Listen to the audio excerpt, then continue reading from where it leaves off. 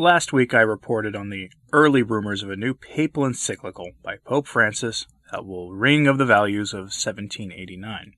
Today we can report safely that those rumors are 100% true, and details have emerged of not only an encyclical to be published this year, but also of a book that he is releasing for popular consumption, which is a bizarre practice for a pope in my mind, though I do know that both of his immediate predecessors did write books for popular consumption.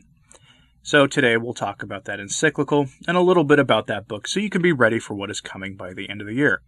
So buckle up because life in the church always gets interesting when Francis releases any kind of an encyclical.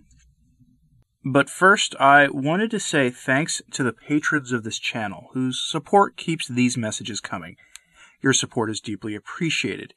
If you want to support the work of this channel, especially in these times when Catholic Voices for Truth are quietly being pushed aside and things seem very uncertain, you can do so by clicking that join button below your screen if you're on YouTube, or by joining us on Patreon or Subscribestar.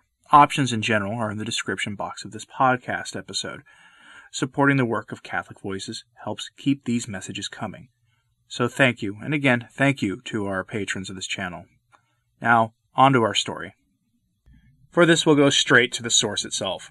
Vatican News Agency, the official communications arm of the Vatican. You can think of it as a sort of NPR or BBC of Vatican City.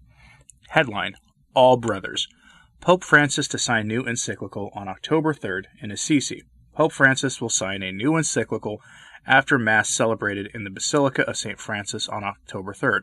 The ceremony will take place without the faithful present in respect of the current situation. End quote.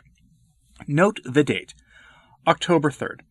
The 4th of October on the Novus Ordo calendar is the feast of St. Francis of Assisi, and it was on that day 1 year ago that many of our woes were brought into the world with the enthronement ceremony of the Pachamama in Vatican Gardens. It seems Francis really likes doing these things on or near the feast of St. Francis of Assisi. This year that feast day falls on a Sunday, which means it's being superseded by the Mass that day, which is probably why he's not launching his encyclical. So he's doing it the next best thing, which is the day before. For the specific details, let's look at the Vatican News Agency article for more. Quote, Pope Francis will visit the Italian town of Assisi on October 3rd to sign a new encyclical. In a statement released on Saturday, the director of the Holy See press office, Matteo Bruni, said the encyclical is entitled Fratelli Tutti, or All Brothers, on fraternity and social friendship. The title, whose official English language version has not yet been released, is a reference to the writings of St. Francis. Quote, Let us, all brothers, consider the Good Shepherd who, to save his sheep, bore the suffering of the cross. See St. Francis's Admonitions, chapter 6, verse 1. The Holy Father will arrive in Assisi in the afternoon, where he will celebrate Holy Mass at the tomb of St. Francis, which will be followed by the signing of the encyclical. The visit will take place in private without the participation of the faithful. End quote. This encyclical is going to be a doozy, and judging from what I've read about it, we can't even talk about it openly on most places online. We'll say this much now. It's going to cover all of the major issues Francis hits that has always raised eyebrows among the faithful. All of them. Why? Because, as the article points out later, from day one, Francis has been about fraternity, a universal group hug. When he emerged from the loggia on that fateful day in 2013, he addressed the world as brothers.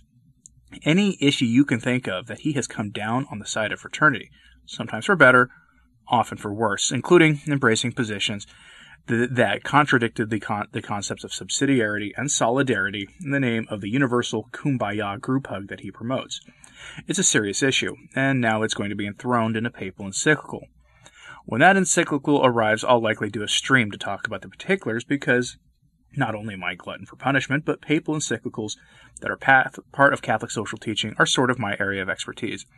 And I may do an actual write-up either for the Leonin Institute's magazine or I may do one for my website. I don't know which, but I'll do something in writing for it as well, if I can remember. And it brings me to this. Fratelli Tutti will be an entry into Catholic social teaching, increasing the influence of the modernists greatly in the official social teaching of the Church. We saw this with Laudato Si, which had the effect of influencing greatly Catholic work in the real world. It was celebrated by the world. I mean, I've never seen that anywhere for a papal encyclical before. And Laudato Si had a great emphasis on habitat preservation and related issues being brought into the social teaching of the Church and its application into the real world. And I don't have a problem with the church addressing these issues. These are the things the world's talking about. And the church has always had an opinion on the things the world talks about. However, anyway, be prepared to see a similar effect after Fratelli Tutti is released in a month. That encyclical will likely be celebrated by the same people who celebrated Laudato Si, including many people who are not members of the church and who often engage in labor that our shepherds would have found objectionable until the Second Vatican Council. Which brings me to this. Not only are we getting an encyclical, but Francis is releasing a book for popular consumption on December 1st, just in time for the Christmas shopping season. If you want an awkward stocking stuffer for your sedevacantist friend, then might I recommend Francis's new book, Christ is Peace in a Raging Storm, which kind of has a really cool title. I'm not going to lie, that's a good title. And it was inspired by his Ubi et Orbi blessing given at the start of the current situation. That act earned him a lot of praise from people who don't normally offer him support. And his new book will likely be the most Catholic-sounding document of his pontificate. From uscatholic.org, we get the following. First, Francis opens his book with a reading from the Gospel of Mark, chapter 4, verses 35 to 41, where he reminds the laity to not be afraid. Honestly, no one should have a problem with that. Then we get this reminder of the Ubi et Orbi blessing, quote, also as part of the extraordinary Ubi et Orbi blessing, the pontiff invoked the Lord's mercy on the world by venerating a 15th century crucifix that miraculously saved Rome in the Middle Ages. He also invoked the intercession of Mary with a 5th century icon of Mary and the baby Jesus that was a beacon of hope for the church during the Justinian affliction, and again in the Battle of Lepanto in 1571, during another affliction of 1837. On behalf of the world, the pontiff asked for the Blessed Mother's intercession, because God chose her as the mother of our Savior. This extraordinary Ubi et Orbi concluded with the ritual of adoration of the Blessed Sacrament.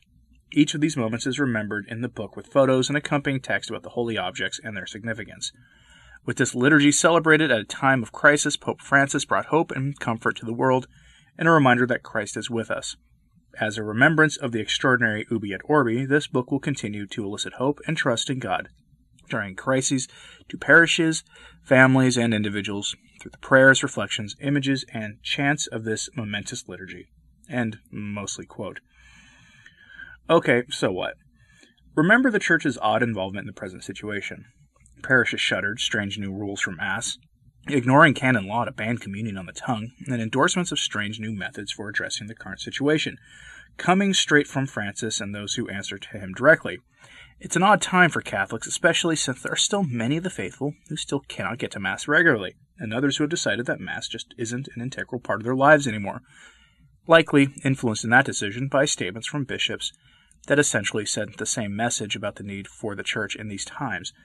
A message like that from Francis is fine, but a strange one at that, given his role in all of this. Which brings me to a closing thought. Do you see the contradiction between his encyclical, Fratelli Tutti, and the book? I see one, but I can't really express it. Aside from the values of 1789 being all over Fratelli Tutti, as the title of the book itself is straight from the values of that year in France, we see an odd situation where, on the one hand, an encyclical that furthers the embrace of the world by the Church is being released, while a book for the faithful that will sound more Catholic than possibly anything he's written will be released 2 months later. Surely I'm not the only one left scratching my head at this, but let me know your thoughts on this. Maybe I'm overthinking all this. Anyway, pray for the Church and for the peace of our Lord to reign in the world. I'm Anthony Stein. Ave Maria.